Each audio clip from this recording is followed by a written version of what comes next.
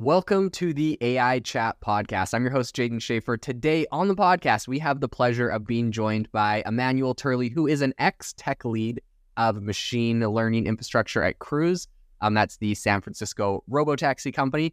He is the founder of Sematic. Sematic is an open source orchestration platform, which is dedicated to machine learning and artificial intelligence. Essentially, it offers the easiest and fastest way to develop and run ML pipelines across local DevBox and cloud clusters. So Sematic actually can reduce by 80% the time it takes to bring prototype to production and to retrain existing models with new data. Super excited to have you on the show today, Emmanuel. Yeah, excited to be here. Thanks. So like I mentioned, super stoked to have you on. For those that don't know, I actually met Emmanuel at the AI4 conference earlier this year in Vegas and got to hear a little bit about what he's working on. I know his boss over at Cruise. I met him as well, or his his old boss a long time ago. And just really was blown away by some of the stuff that he's working on. So wanted to get into all of that. I'm wondering if you, Emmanuel, can tell us a little bit about your journey. What brought you to what you're doing today? Tell us a little bit about your background. Hear that? Believe it or not, summer is just around the corner. Luckily, Armor All, America's most trusted auto appearance brand, has what your car needs to get that perfect summer shine. Plus, now through May 31st, we'll give you $5 for every $20 you spend on Armor All products. That means car wash pods, protectant, tire shine, you name it. Find out how to get your $5 rebate at armorall.com. Armor All, less work, more clean. Terms apply. This episode is brought to you by Shopify. Forget the frustration of picking commerce platforms when you switch your business to Shopify, the global commerce platform that supercharges your selling wherever you sell. With Shopify, you'll harness the same intuitive features, trusted apps, and powerful analytics used by the world's leading brands. Sign up today for your $1 per month trial period at shopify.com/tech, all lowercase. That's shopify.com/tech. Yeah, for sure. So I'm originally from France, as you may be able to hear from my accent. And so I started in academia 15 years ago, actually. I was doing particle physics research at CERN in Europe, which is this huge physics lab that hosts the LHC, for example. And so I learned a ton of stuff from that experience. And after about 5 years in that area, I left academia to join a tech startup in Europe, just trying to do some more fun work and iterate more quickly than in large science experiments. And I ended up moving to the US in 2014 and joining Instacart. I'm sure everybody knows Instacart, grocery delivery company. I joined in 2014 when it was fairly small, like about 200 people. And so I had to build all sorts of backend systems for payments, order management, and so on. And towards the end of my time there, I started to look again at machine learning, data science, basically kind of a callback to my time in academia. And I started working on tooling for that field. And at the time, it was 2017. There was not much tooling around machine learning. It was kind of a nascent field, the field of MLOps. And so that's when I had the chance to join Cruise in 2018. And so Cruise in 2018 was starting to try to go towards production and try to commercialize a robotaxi service. And so when I joined, I was a bit surprised by the lack of infrastructure around ML at Cruise. They still were using a lot of heuristics on the car. Of course, they had a few models, but many decisions were taken by still algorithms. And so over the next 4 years, from 2018 to 2022, they really tried to move a lot of the decisions to models so that they can address the long tail of more like infrequent events that happens on the road. And so I noticed that Cruise needed a team to build tooling for ML teams and data scientists to be able to iterate quickly on those models. Because what you see is that the people that get degrees in that field, so like master's degree, PhDs, they can definitely architect models and write some Python and so on. But when it comes to actually running large-scale training jobs on like a large GPU cluster in the cloud, it was quite difficult for them to do that. And so oftentimes they would have to hand over their work to like more of a infrastructure engineer, which was a very slow process to have to go back and forth between those different teams. And so we wanted to make them autonomous in their own work, be able to just do all this work by themselves without having to ask for help. And so we developed a whole number of tools to make this much easier. So having access to cloud compute, visualizations, traceability, and so on. And that gave me the inspiration to leave Cruise in 2022 and start my own company, Sematic, to essentially bring those learnings to the rest of the industry in an open source fashion. That is so fascinating. That's really cool. Okay, so one thing I want to get into what you're working on today, but I just have to ask: did you have any shares from Instacart when they just went public, or had you? Yeah, I do have some. There's still a lockout period, so still have to wait for that. But yeah, I joined quite early on. Okay, unfortunately, the stock price probably didn't do super great on the IPO. That's fine. The earning call for Q3 is next week, and then there's going to be another earning call in Q4. And usually Q3 and Q4 are the strongest months for groceries because of the holidays, so it should be fine. Okay. Yeah, you're cruising. That's awesome, though. I always love hearing about people that got into some of these startups early on, and then hearing because and then they finally come to IPO. It finally pays off. So that's awesome. So tell us a little bit about Sematic. What is the biggest problem that it's solving for customers today? Like the thing, I know, like, a lot of these platforms, they do a number of things really well, a number of different features, but like, if you could boil it down to like, what's the core thing that people are like, oh my gosh, I'm so glad you guys are tackling this or doing this? What's that feature for Sematic? Yeah, so going from a small prototype in a Jupyter notebook to a sort of fully end-to-end pipeline running in the cloud, leveraging multiple GPUs and running for multiple hours can be really difficult if you don't have the right infrastructure. You have to learn how to use Kubernetes, how to debug your cloud jobs, how to package Docker images, all those kind of very hairy things that if you're mostly an ML engineer or data scientist, you may not want to spend time on. And so we make it super easy for people to just write a few lines of codes, run it on their local machine to make sure that it works fine, and then running it the same logic in the cloud on like much larger scale. So that's kind of the our sort of killer features, and really we enable our customers to retrain very quickly. So when you have models in production, you need to retrain them fairly often with new data.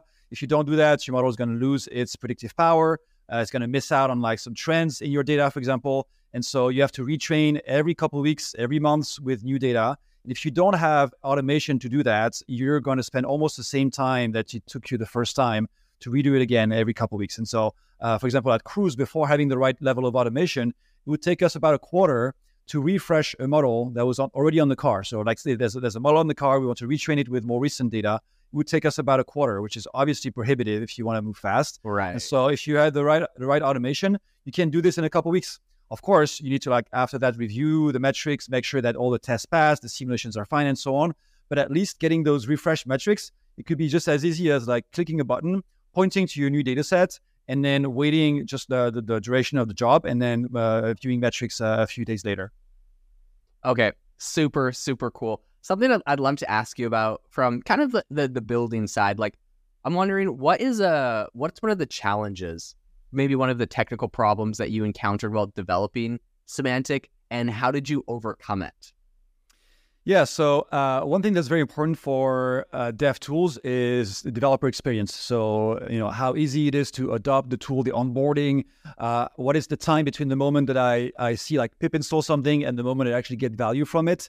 And so we try to make this as short as possible. So like essentially within 20 minutes, you should be able to run a pipeline, maybe not in the cloud, at least on your local machine, and start seeing results in the UI. So iterating with users on like what is the most natural sort of APIs to use. So like the best way to describe pipelines and so on. We did a lot of that in our time at Cruise, for example, iterating on what makes sense, what is confusing. So spending a lot of time empathizing with end users. Things that may seem obvious to you as maybe a seasoned engineer may not be as straightforward for somebody that just comes out of school, for example. And so making it super easy to just get started was definitely one challenge. And then, cloud infrastructure also comes with its whole set of challenges.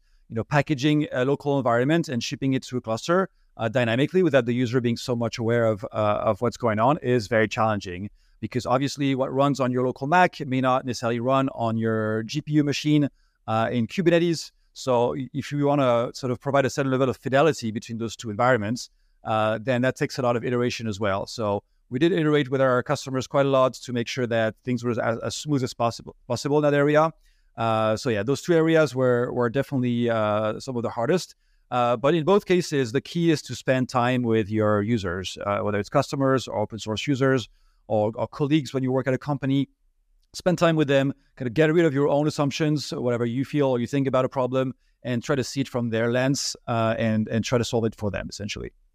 Yeah, no, I think that's such incredible advice. I know for myself as kind of an entrepreneur in the software space, like a lot of times I'm like, intuitively, I'm like, oh, like this is going to be what customers love. This is the feature that they're going to love. This is the way they're going to love to do it.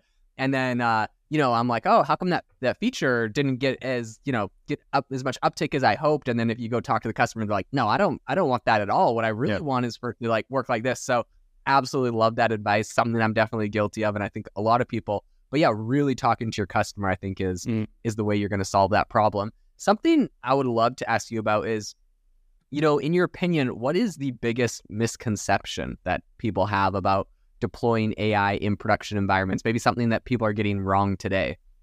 So there's a lot of talk right now about AI safety. There was this executive order by Biden a few days ago. Society at large is kind of freaking out because, things like GPT-4 is very powerful, very impressive. And so people are trying to think that, we're not very far from like AI taking over the world and like being, damaging society and so on. And the reality is, between having something that is impressive in one use case, like chat, for example, with ChatGPT, and having something that actually is useful in production and actually brings value to businesses, there's like years of work. So people freak out about the sort of capability of AI, but I think we're years, if not decades, from having things that are like threatening or have like actual AGI. And so I would try to get people to like chill a little bit and, just enjoy the quality of the tools and play with them and try to be creative.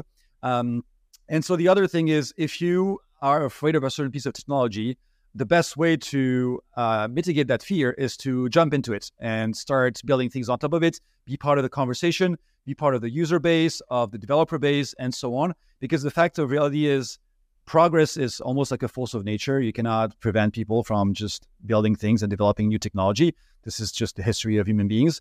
And so the best way to have your say, if you have any kind of concern, is to throw your hat in the ring and start playing with everybody else. And so your voice gets heard, essentially. So I would encourage everybody to start, learning about AI from maybe at least a high level at first, and then diving deeper into tools and different problems and maybe academic papers and so on. Turns out it's a fascinating field. And everybody is good intentioned. Obviously, I'm sure there will be, nefarious players here and there, but overall, everybody has really good intentions there. And so I would encourage people to not be afraid of it, but like just go towards it as a tool for the future.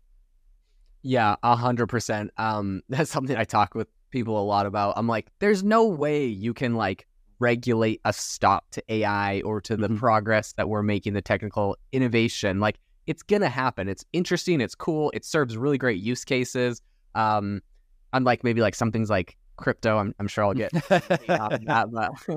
But anyways, it serves a lot of really applicable use cases. We use it every day. And so there's no way that we can really stop. And I think if people have concerns about AI and AI safety and anything like that, I think you're spot on. Like, get in the ring, test out the tools, have the discussions of, let's say this software comes and like, right, it's not perfect right now, but it gets perfect eventually. What does that mean? What shifts will we need to make? What guardrails, like you can have the discussion about like, it exists. So now what do we do? But there's no like, stop it. Like it will, it'll never happen. Something I'd love to ask you about, because I've heard this quoted before. I'm wondering, how does Sematic address the issue of retraining models with new data? I've heard people say that it's 80% more, you have a method that's 80% more efficient than other methods. And I'm just curious to hear your, what that is. Yeah, for sure. So training a model and shipping it to production is not just running a PyTorch job. You have to prepare the data. So usually, you receive data in a sort of raw format in your data warehouse. So maybe like a SQL table or some images or some videos on your cloud storage.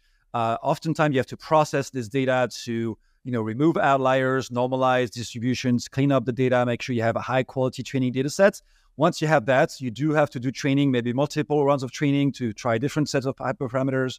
After that, you have to do evaluation, testing, and then maybe some A/B testing in production with some live traffic to your model and so on. So there's a lot of steps that go into retraining a model. It's not just like, I'm just going to rerun the same command line. And so if you don't have automation to do this, chain those different steps that sometimes run on different backends, A data processing job will run on a MapReduce cluster. A training job will run on a distributed training cluster, like different backends. If you don't have a way to automate all this and to automatically pass data from one step to the next, all the while tracking what's going on, all the configuration, all the code that's being used, all the data, all the outputs, the metrics, the visualizations. If you don't have a way to do all of this in a very streamlined manner, then you're going to spend, a few weeks, if not months, doing this again, which is why automation is really important in this area. And automation goes through developing pipelines. So pipelines are essentially a set of steps whose the step of the output of step A goes into the input of step B, and so on. And of course, you can build arbitrarily complex pipelines on top of that if you want to branch out and so on. But the idea is that you can get some really rough inputs and then pass it through a number of transformation steps. And at the end, you have a trained model and some metrics to look at to decide whether you want to go to production. Think about this in terms of producing oil, for example. What you get from the ground is not what you put in your car. You have to do all sorts of transformation before refining it, processing it, and so on before you can put it in the car. If all of this is not automated, if you still have to do all those things by hand and carry the product of one step to the next, you're wasting a lot of time and it's very inefficient. And so if your core business is to have very high quality models and ship them to production often, then you are bound to require automation to do that. And for example, at Cruise, the idea was to get all the data back from the road, identify moments where models did not perform as expected. So maybe, for example, there was a hard push on the brakes because maybe some pothole hadn't been seen, for example, or a slight swerve around an obstacle, meaning that maybe a cone hadn't been detected early enough. So you find ways to identify those moments where the model may have missed something. You label them using sometimes human labelers to draw bounding boxes and so on. And you add this to your training data set so that your training data set is more and more aware of rare cases that happen on the road. And then you retrain your model. And if you do this on a continuous basis every couple of weeks, your model is going to get extremely performant pretty quickly. And the only way to do this is to have this level of automation. Yeah, I love that. I think that's so fascinating. You guys have obviously come up with an incredible solution there that's a lot of people really need. Something I'd love to ask you about is kind of looking to the future. Where do you see the field of AI infrastructure heading in, let's say, the next 3 years? What are some changes you think, and maybe how might, Sematic evolve in that landscape? Yeah, for sure. I mean, that's something that's been very interesting to see happen over the last year, I say, basically since the launch of ChatGPT in November 2022.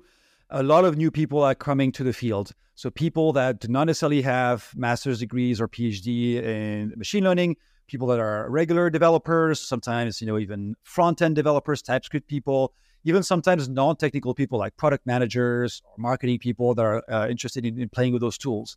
And so there's almost 10 times as many people coming to the field as there were before. And those people are more interested in building products around AI than getting the model to perform to the last percent of accuracy, for example.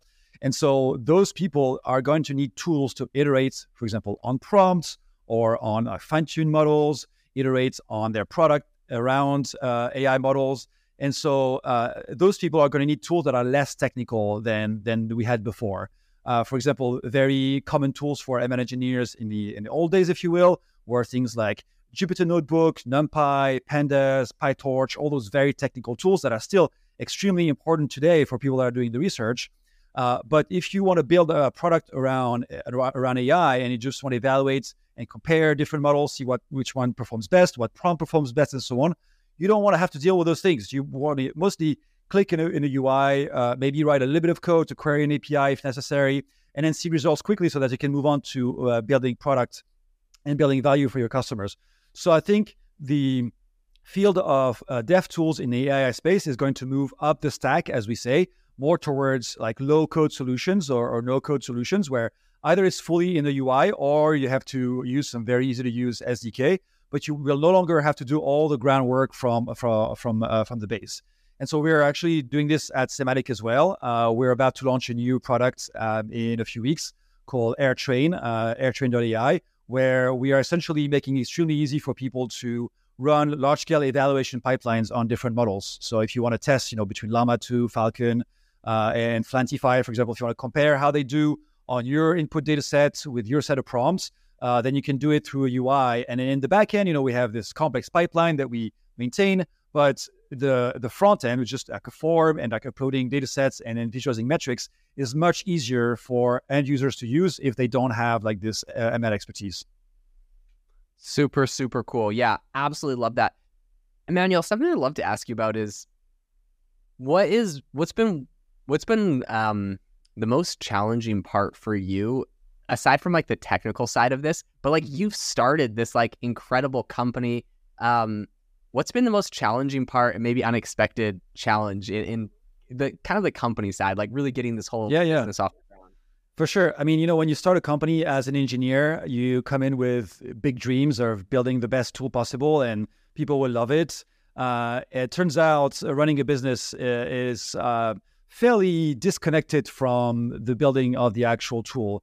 I've actually noticed that the quality of your product matters less sometimes than the quality of your go-to-market strategy. So your marketing, your outreach, and so on.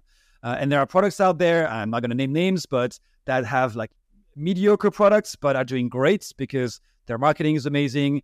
They have tons of events maybe, or like all sorts of, go-to-market strategy. And so I had to like put my engineering hat down, and I actually stopped coding about 6 months ago because it was a waste of time for me. I was spending my time better doing, market research, marketing, writing content and doing things like that. So that was kind of a wake-up call for me as an engineer, thinking that, you just have to build the best products and then your users will just come in flux and it will be just very popular. Turns out, of course, I will still advocate for high-quality products. I will never say, try to peddle some mediocre product. However, you can build the best product you want if you don't bring value to people very quickly, like in a matter of hours. And if you don't have a good go-to-market strategy, it's kind of a moot point. And of course, if you stay on the open source side, if you don't run a business, maybe that's fine. But of course, a business is made to generate money and to get users and traction and so on. And for that, do not dismiss the importance of marketing and go-to-market. I love that. It's like interesting for me as well to see, being in the software space, like it almost feels like there's two separate things being built. There's like the business being built and then the product that's inside the business being built. Mm-hmm. And of course, like if your product is garbage, like you're not going to be successful. But at the same time, if your business surrounding that product isn't, you don't have the right people, you don't have the right go-to-market strategy, you don't have like the accounting, and like if you don't have like the business side of it in order, it's very, very hard to kind of find that success as well. So I think that's a great piece of advice. I'm wondering if you can give us an example of a success story where maybe like Sematic significantly improved an organization's ML operations. Yep. For sure.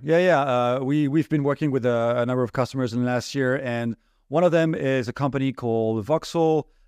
So their website is at voxelai.com. Essentially, they do industrial monitoring. So they use video feed from security cameras in industrial warehouses to detect safety hazards.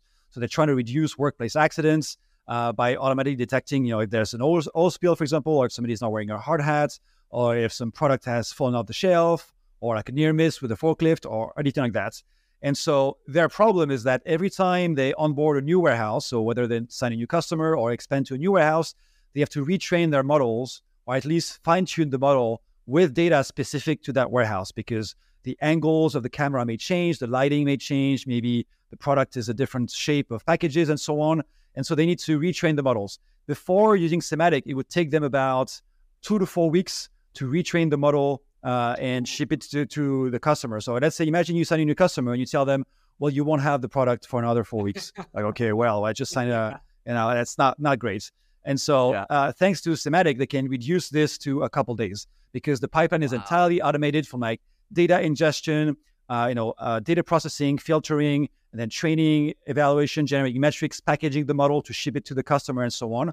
And so within a couple days, they have the model ready to go. They only have to look at metrics and then give the green light, and then off it goes. And so it's much faster for them to onboard new customers. They are able to sign much more customer much faster, and the customers are more satisfied. And same thing on the debugging side. Every time they have a failure, because let's face it, large-scale infrastructure has failures often. They are able to debug those things in a matter of hours instead of spending days trying to figure out, where went my logs, what broke, and so on. So yeah, we're pretty happy with helping them do that. They are able to grow their business and keep moving forward. That's super, super cool. I love that. it's really cool hearing the actual use cases of, people having success stories, because it really gives you a good vision of like how much time you're saving these companies and some of the benefits. As we wrap up this interview, something I would love to ask you about is, what is one piece of advice that you could give to someone as they're kind of maybe looking to start a career in the AI infrastructure space today, or kind of getting into AI? What's a piece of advice you feel like you could give? Yeah, so there's a very wide range of people in this area. You have people with PhDs, you have luminaries that have been in the space for decades, and then you have people that are just getting started now. And so it's very easy to feel like you don't know anything, like, you have imposter syndrome, you don't understand anything, and so it's too complicated, and then give up. And so I would recommend people to do not give up, and like keep learning and keep reading papers and keep learning more and more. For example, when I started my career in academia in physics, I was really drowning. Like all this, particle physics is a very complex field, quantum mechanics, quantum field theory, and so on. I was like, I don't understand anything. How am I ever going to make it in that field? And I kept at it, kept reading papers, rederiving everything by hand, understanding every single detail in depth. And over time, like this field is amazing. I love it. And AI is the same. For example, up until a year ago, up until the ChatGPT explosion, I knew a little bit about NLP, natural language processing. I knew a little bit about the transformer architecture, the attention mechanism, and so on. All those technical things that go inside models, but not really in great details. And I was kind of afraid to jump in because I was like, well, it's going to take me a long time to wrap my hand around it. But if you really jump into it and read things from sort of the first principles, and there's a number of blog posts out there and videos that explain, how to build a transformer model with like very simple steps, then over time your understanding grows slowly, and then you become more and more sort of maybe not expert, but at least like more versed at the field, and it gives you more confidence to start conversing with other people and being part of the community. So I would encourage people to not get discouraged, and then jump on the wagon, learn, read blogs, articles, videos. Actually, YouTube is a great resource for that, and then just get started. Love it. Amazing advice. Emmanuel, thank you so much for coming on the podcast today, sharing all your advice and insights. If people want to, get in contact or try Sematic and, really see what you guys are all about, what's the best way for them to do that? Yeah, so our landing page is sematic.dev. So that's a good way to learn how to get started. And then we have a Discord channel on there so people can join and ask us questions. Always happy to talk. Super, super cool. And to the listener, I will leave links in the show notes so you can go check out the website and find that. Also, thank you so much for tuning in to the AI Chat podcast. Make sure to rate us wherever you get your podcasts. And I hope that you all have a fantastic rest of your day.